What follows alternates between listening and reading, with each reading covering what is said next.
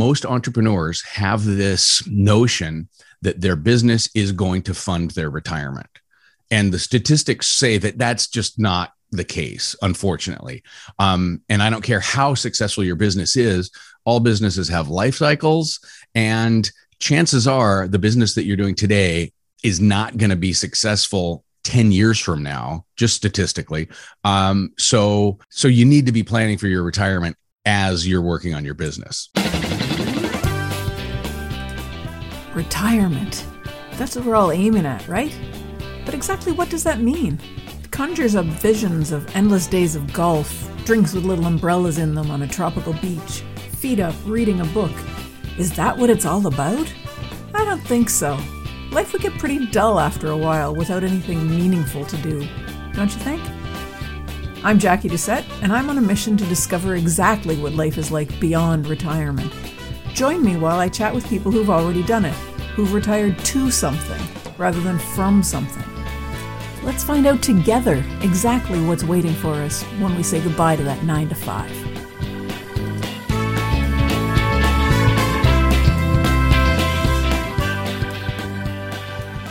Hi, everybody. Welcome to another episode of Beyond Retirement. Today, I'm really excited to be joined by Matt Franklin. He's a marketing professional, a video producer, and a serial entrepreneur.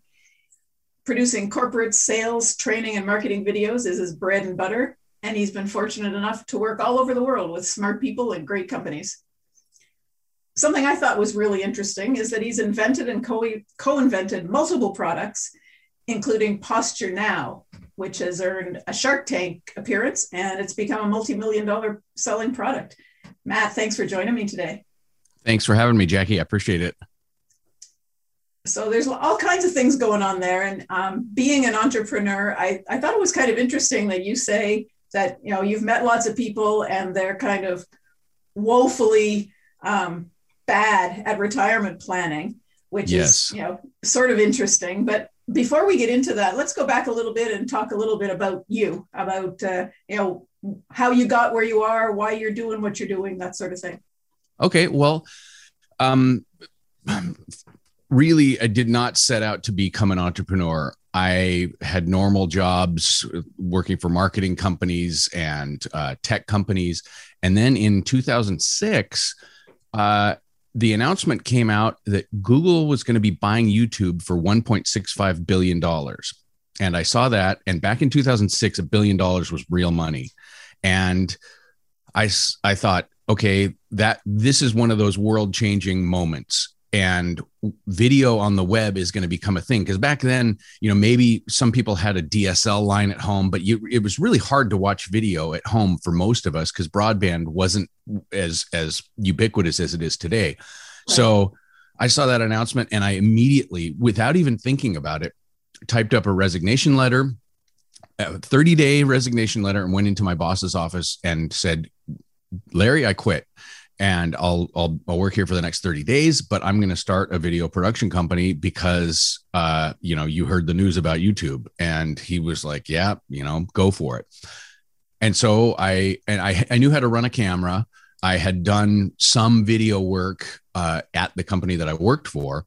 But I never got really good at it, but I knew that it was going to be a thing. Quit my job and started a video production company. And I've been doing that to this day.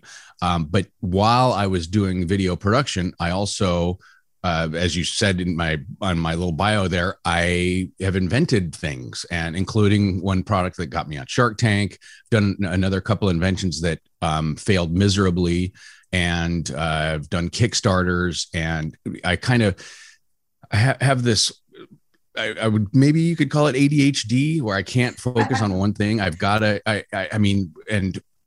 I love to invent new products, but then I'm on to the next product. So I've got boxes of things that I've developed that just sit there because I'm not out selling them. I'm out working on my next product. So I'm not the greatest entrepreneur in the world, but that's kind of where I am. And like you said, I did get on Shark Tank, and what happened with that is, after you're on Shark Tank, people start reaching out to you on LinkedIn and ask you questions. I would get immediately after I was on, maybe 20 or 30 messages a week with people asking me for help on their invention or on their business, or, just a litany of things. And I like to help people if they ask nicely. I'm fine with that. I've got lots of spare time. I'm happy to do it. But in talking to people, and I'd say, yep, let's get on the phone. And in talking to people, inevitably, because I'm interested in retirement, and I've always been, for whatever reason, I would kind of ask them, what's your savings plan? How much are you putting away as you're getting your business together, or you're developing your product or whatever? How much are you saving? What are you doing? And nope, absolutely nobody was thinking about that, because I shouldn't say all, but most entrepreneurs have this notion that their business is going to fund their retirement. Yeah. And the statistics say that that's just not the case, unfortunately. And I don't care how successful your business is, all businesses have life cycles, and chances are the business that you're doing today is not going to be successful 10 years from now, just statistically. So you need to be planning for your retirement as you're working on your business. And so that has led me to doing what I'm doing now, which is I'm kind of in my pre-tirement phase where I only work a couple hours a week. But now I'm kind of trying to spread this message to entrepreneurs that you got to be better about retirement planning, and which leads me to you, Jackie. To me, yeah. Uh-huh. And that's awesome. I'm glad you found me.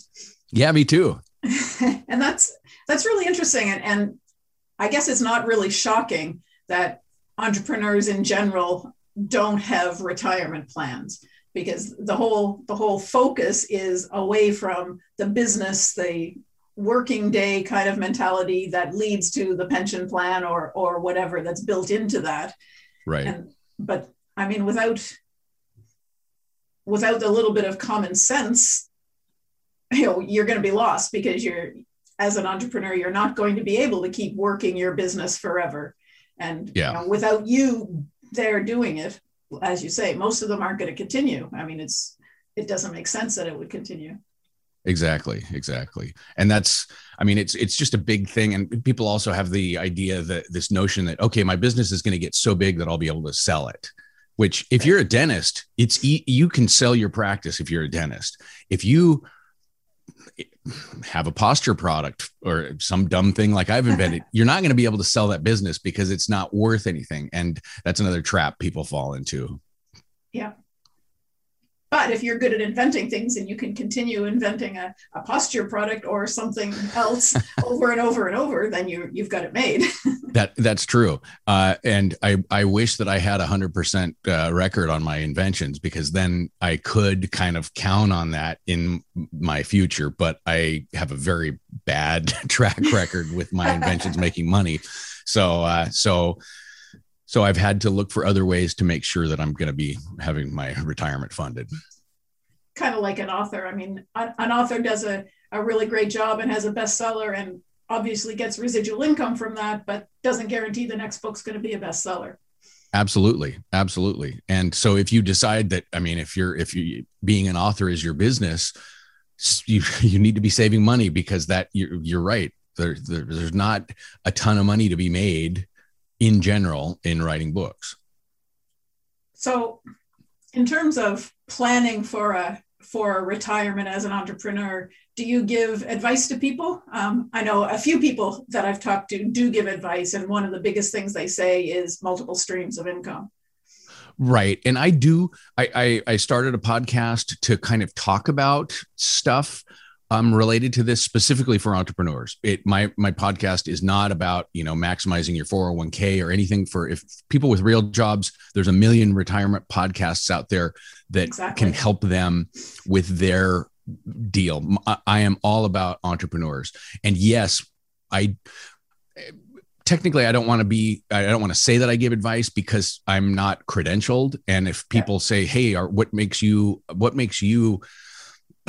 worthy of giving me financial advice? And I'll say nothing. I have no credibility as an advisor. I've got some credibility as an entrepreneur. And so that's kind of where I come from. But I definitely do suggest having a side hustle. I think that that's a huge thing. And especially if you're not able to save X amount of dollars with your business, or if you're not, if you're unable to kind of automatically put away money into your savings because of the feast or famine nature of most entrepreneurial pursuits, then I do suggest that, yes, you have a side hustle. And I've tried a few so that I practice what I preach. And I've sold stuff on Amazon that I found at estate sales. In fact, I still do that. Hint to people, VCRs on eBay make really good money. So if you're going to garage sales, you can find people are out there buying VCRs. In fact, I just sold one this morning that doesn't work, that I got for free, and that they were literally, it was at a garage sale for free, and it doesn't work, but someone still is paying me $20 for this VCR plus shipping. So that's just to test that side hustle. It's really easy to go to estate sales and flip stuff on eBay and make money.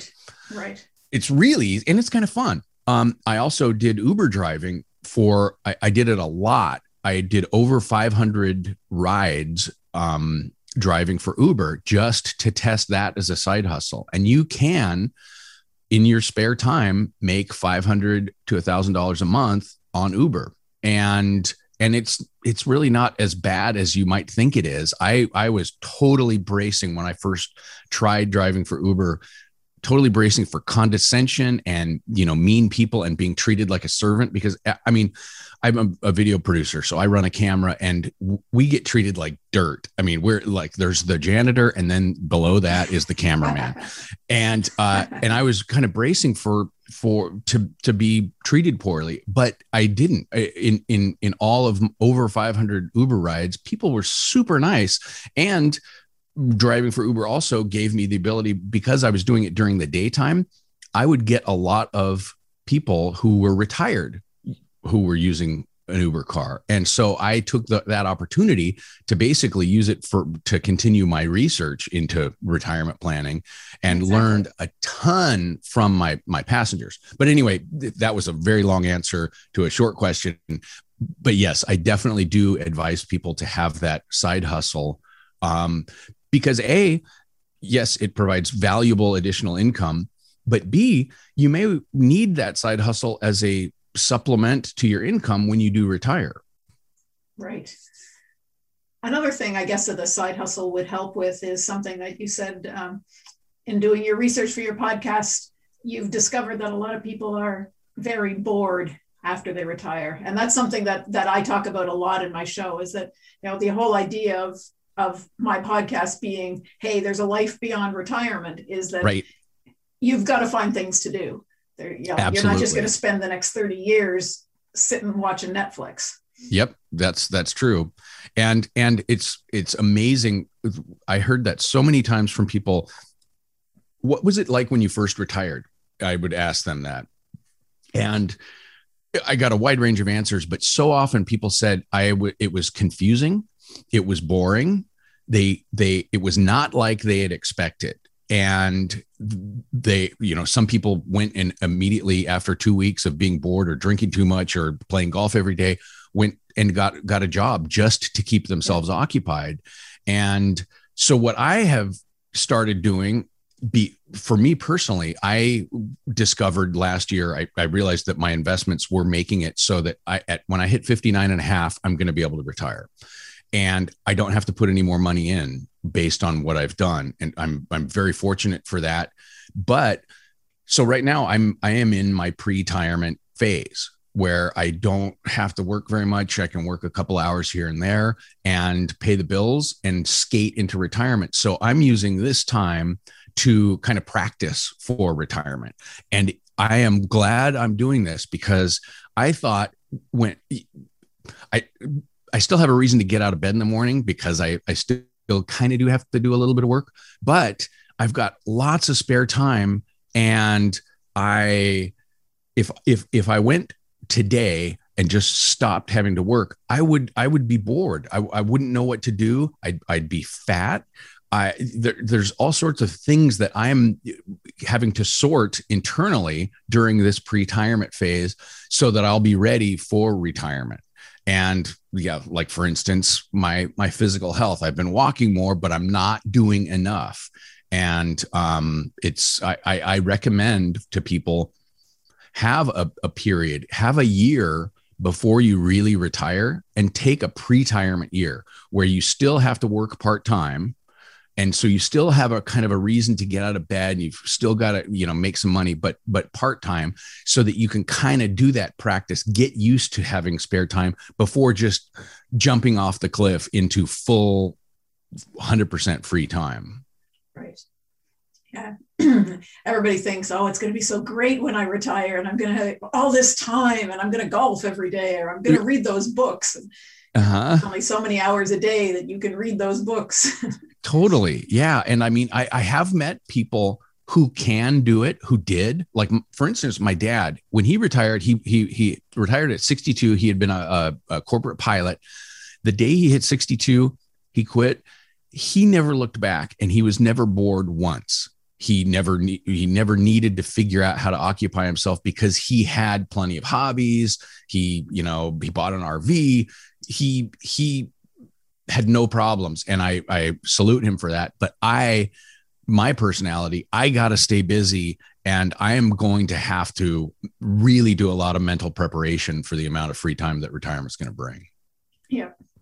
And I think I am too. I mean, I do so many things right now. I've got so many things on the go that my focus is broken up. I laughed about your ADHD because I have a feeling that that's probably a problem of mine as well. But I'm excited about the idea of retiring so that I don't have the job getting in the way of all the other things I want to do.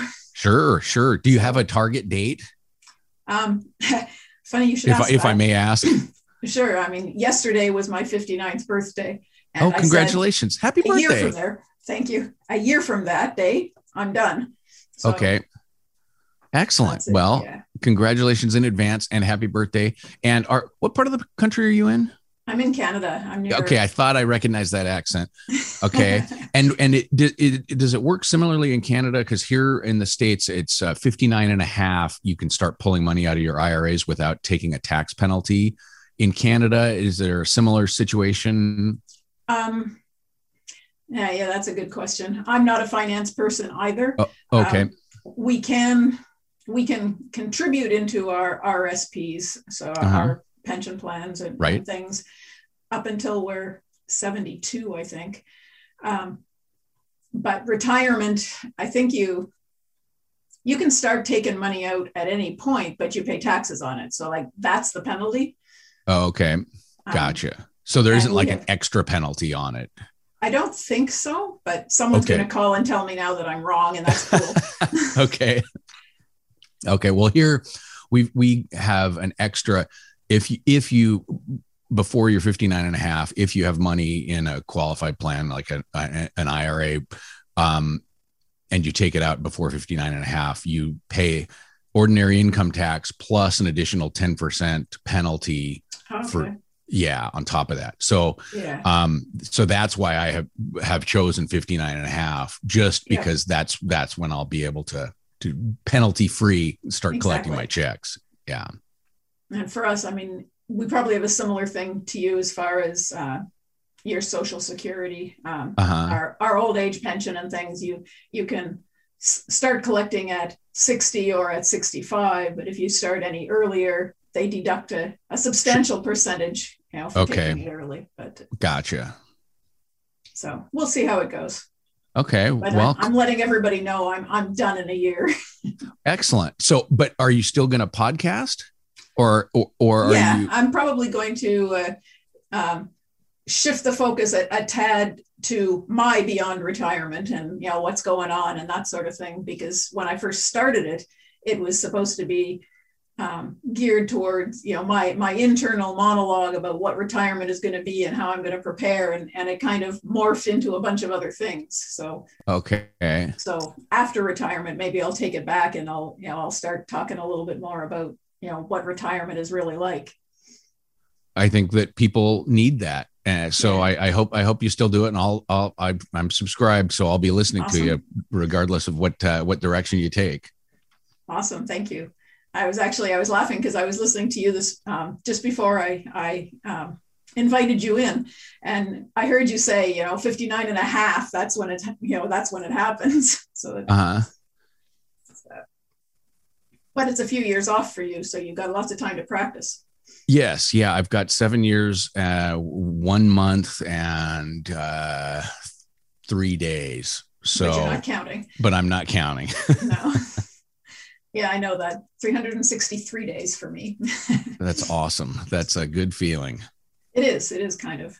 So you talk about your pre-tirement, and you're kind of making your way into it, and you don't want to sort of lose your sense of purpose. Are you doing specific things to get ready for retirement, or just sort of keeping your hand in things? Well, yes, I am. I'm doing a lot. First of all, because I have this weird obsession with retirement planning, I really thought that when I had the financial stuff dealt with, that I would stop obsessing about retirement planning. And it didn't happen that way.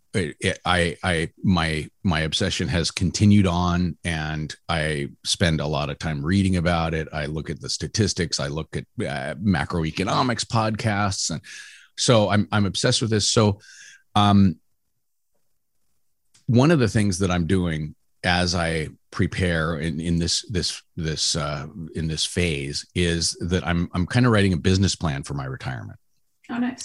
And because I'm an entrepreneur, I'm into kind of goal setting and stuff like that. So I'm essentially taking a 3-phase approach to my retirement and writing essentially just writing about what they might look like. Phase 1, I call my action years. And that's going to be hopefully about the first 10 years when I can travel and I've got the physical capabilities and to go to strange places and protect myself, but also, do hikes and, climb the pyramids and all that stuff. And so I've got that kind of worked out. I've got my phase 2 plan also sort of written out, and that's what I call my settling down years. And that's when the physical toll that my age has taken on my body is going to make it so that I'm not going to want to be going to Egypt and doing crazy stuff. Right. And maybe, I've kind of can envision myself maybe gardening or working in the shop and stuff like that, and kind of settling down. And then I also have the phase 3, which is kind of the dependent years. And I tell people, even though this is really an ugly thing to visualize for yourself, the possibility of long-term care, the possibility of, home health, people coming in and cleaning up after you and cleaning you. I've got that looked at as well. And it's not pleasant to think about, but I look at my grandfather, I look at my father, and I see, okay, I'm probably going to live well into my 90s, and I'm going to need help. And I don't have kids, and nor would I expect them to, clean up after me. But I've got plans for that phase as well. And I recommend people just think of those 3 phases of your retirement and kind of write out what they look like and plan for it, so that when you get there, you're not surprised. And it's kind of therapeutic because there are so many unknowns. It forces you to ask the difficult questions, and it kind of gives you a clearer path that you can follow when you do end up retiring. That's amazing. I think that's a really great idea. Most people don't think about their life that way at all. No, they don't. And we don't want to. I mean, nobody, it's fun to think. Most people that I talk to, they think about their retirement as one block of time. And that's going to be, I'm going to get in an RV and I'm going to tour the country and go to Alaska, and I'm going to do this and that, and this and that, and this and that. Okay. Well, I believe that you can do that, and I salute you, but there's going to be time after that when you're not going to be able to. And it's just as important to kind of plan for that. And also, I don't want to get too much into finances, but your expenses change in those three phases. And I think it's very important if you're going to be doing a ton of travel, your main years are going to be probably more expensive than the settling down years. But if in your settling down years, you need to have a 40-acre ranch in Montana, in order to be happy, settled down, then your expenses might go up. And again, this writing it down and visualizing what it's going to look like will help you to make your financial plans as well. Yeah. Excuse me. That's really true. And as a side hustle, you could probably sell that business plan to people who are planning to retire. That's actually not a bad idea. But it's hard work and nobody wants to do it. That's, exactly. I mean, and I have to be realistic about human nature. And when I started my goofy podcast, no entrepreneur wants to really hear about this stuff. And so I think that I'm going to maybe get an audience of, maybe if I'm lucky, I'll end up with 1,000 people that I talk to every week and that could be into this. But entrepreneurs are so bad about this stuff, like, because of the facts that we talked about before. I don't expect them to do these planning, the plan the phases. I don't really expect them overall to get better at saving. I just hope that I can find a few people and help them. And then, and maybe the rest, maybe they will have that $1 billion product and their business will usher them into retirement. And in the meantime, they'll keep their blinders on, forgetting, just ignoring the fact that age continues to chomp along.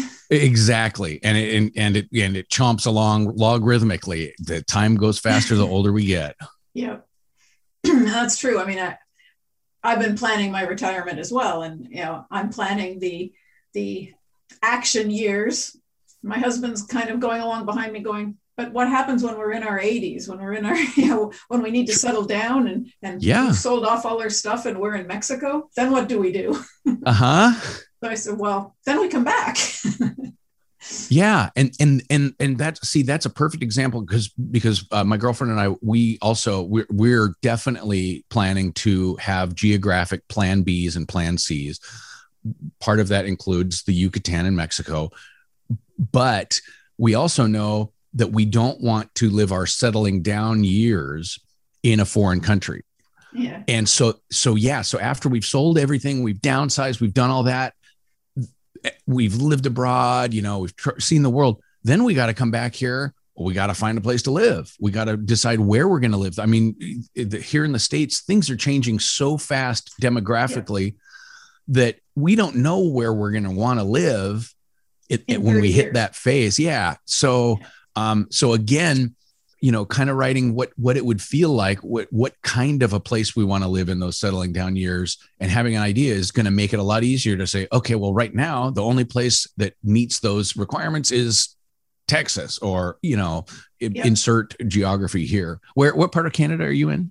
I'm in Ontario, just south of Ottawa.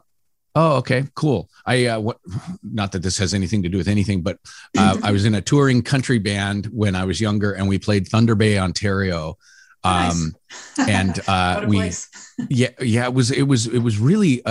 This was in 1994, and Thunder Bay was a very depressed town at the time, and there was a whole.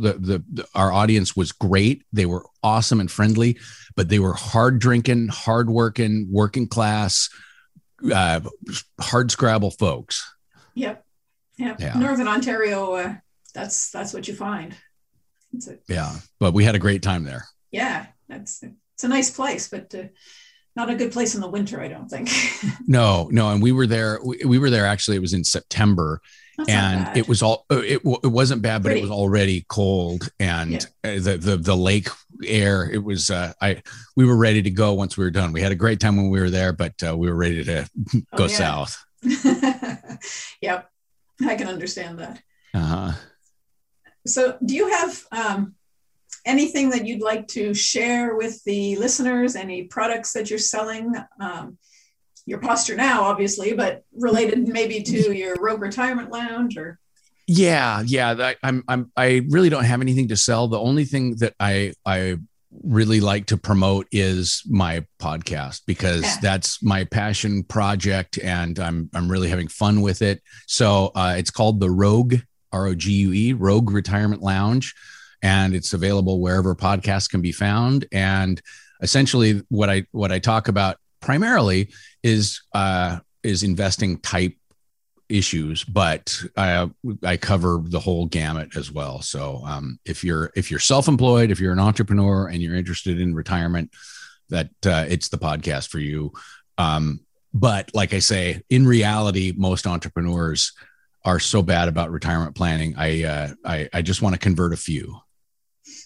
Well, hopefully you'll get more than a few. I mean, I think if they think about it, entrepreneurs know that they're bad about retirement, bad about planning. Maybe it's something that will catch on. I mean, I don't know why it wouldn't. They need to plan at some point.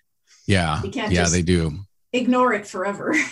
That's true. And when as a serial entrepreneur, I've probably read, I don't know, maybe 50 business books on, how to do entrepreneurship. I've been to the seminars. I've bought the online programs, the marketing programs. In all of the research that I've done on business, not one book, program, seminar I've been to mentioned the word retirement. Not one. Wow. And they don't want to. Like if you go to buy a program from Dean Graziosi on how to start a business, he's never going to talk about retirement, because it's in their best interest to make you think that your business is going to be your retirement. And so yeah, there's a hole in the market there for us entrepreneurs, and hopefully I can fill it and help some get better about their retirement planning. Yeah, I hope so too. Well, thanks very much, Matt. It's been great talking to you. I think you've opened up a few eyes, probably. Well, thank you for having me. Jackie, I really appreciate it. I think your podcast is really helping a lot of people, and keep up the good work. And I hope that you do continue when you do retire, because I think what you're sharing is important, and people, I think, can get a lot from it. So keep it going. And again, happy birthday. Thanks very much. And that's it for this episode of Beyond Retirement. Thank you so much for hanging out with me. I hope you enjoyed it. To check out the video interviews, please go to my YouTube channel at bit.ly/Beyond Retirement. That's bit.ly/Beyond Retirement. Be sure to subscribe so you won't miss any new episodes.